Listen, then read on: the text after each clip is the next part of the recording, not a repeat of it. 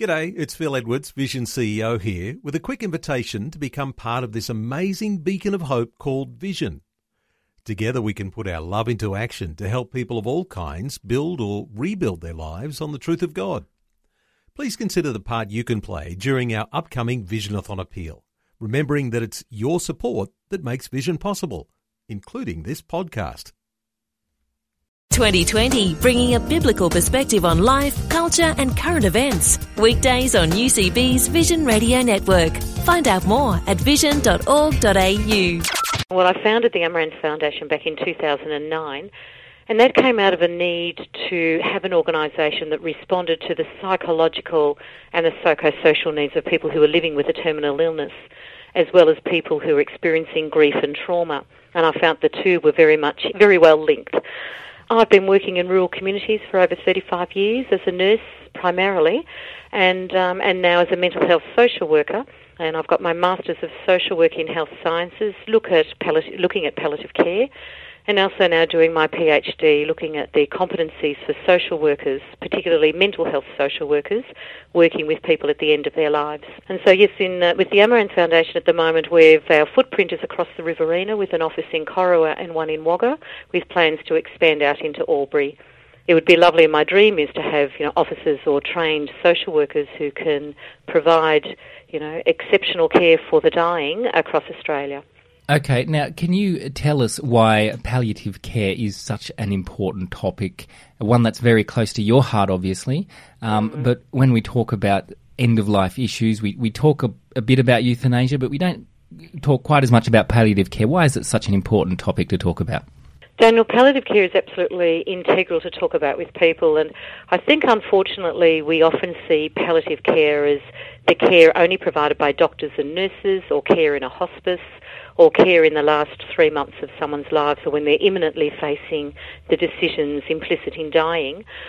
The palliative care debate's got to be broadened out to deal with, to work with people when they know that their diagnosis of an advanced chronic illness becomes terminal, where the focus of their care goes from curing to one of looking at what are the best options to give this person quality of life. I often hear the phrase in palliative care that we move from cure to care, but I don't think we really understand that care goes beyond just really good pain management or symptom control, looking at fatigue and breathlessness. But it really must, as an imperative in Australian society, look at the psychological factors, look at the depressive states, look at people with a pre-existing mental health issue that also get chronic diseases at a much greater rate than the rest of the population, and they've got significant psychological issues. So good palliative care must embrace not only just the physical manifestations of a person's illness, but also at people with depression and how the meaning that they've now got this terminal illness has on their life. And I think good palliative care must also embrace not only just psychological aspects, but also, when we talk about meaning, we talk about existential issues and look at the way a person makes sense of this new time of their lives. So I think palliative care has to have that broader debate, and we need to be able to talk about it more frequently. Okay, so you're really you're especially coming from a mental health point of view, and absolutely, Daniel, trying to emphasise the importance of good mental health for people at the end of their lives. Absolutely. And look, at an interesting fact too, that over 50%, a lot of research has been done about major depression and sort of depressive states in people who have requested euthanasia. And what we've got on a lot of the Australian, Norway and Canadian studies indicate that over 50% of people who request euthanasia have a significantly medically diagnosed depressive state. And I think that needs to be looked at, not just from the fact of medicating people with antidepressants or, other medications sort of to improve their mental state from a clinical perspective, but actually talking to people about their depression, about the meaning of this lived experience of this, terminal illness. I don't believe we do that very well around Australia. I think perhaps it's done extremely well in palliative care facilities and hospices, but outside of that, in the general population, where people live in their rural communities and, in their homes with their general practitioner, that those conversations don't occur. In terms of improving this, what would you like to see in terms of government policy to address these issues? Look, I've got, we've actually recently spoke to the Department of Health regarding this, so I'm glad you've asked that question.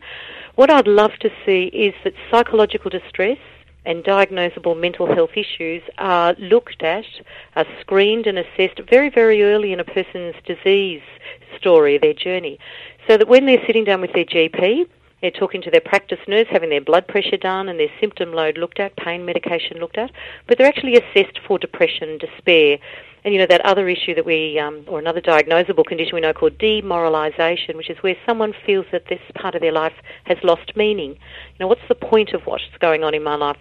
I would like to see this assessed at the GP clinic level.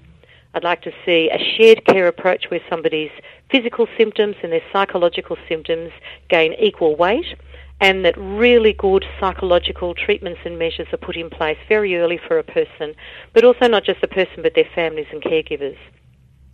And I think when we do that, and we do that well, and that we actually have that funded under government policy, a bit like what we've got the Better Access for Mental Health program and the ATAPS program, which looks for the mental health responses for that hard-to-reach population, that I think that then, and only then, will we get a distinct improvement in that psychological care of people. And we'll get into them early instead of just wondering about, you know, the psychological state and the normal grief reactions that people have as they're imminently focused on dying. We'll actually be able to work with people, you know, a year or two out so that effective therapeutic interventions can be done early and we can assess the effectiveness of them and change them if, you know, we've got time to do this then, Daniel, and I think that would make a difference. Okay, some very important issues you raised there. Thank you very much for your time today, and all the best in what you're doing with your Amaranth Foundation. Thank you so much, Daniel, and I can't thank you enough for this opportunity. It's wonderful. Like what you've just heard? There's more great podcasts, or you can listen to us live at vision.org.au. And remember, Vision is listener supported. Your donation of any amount will help us continue connecting faith to life. Learn more or donate today at vision.org.au.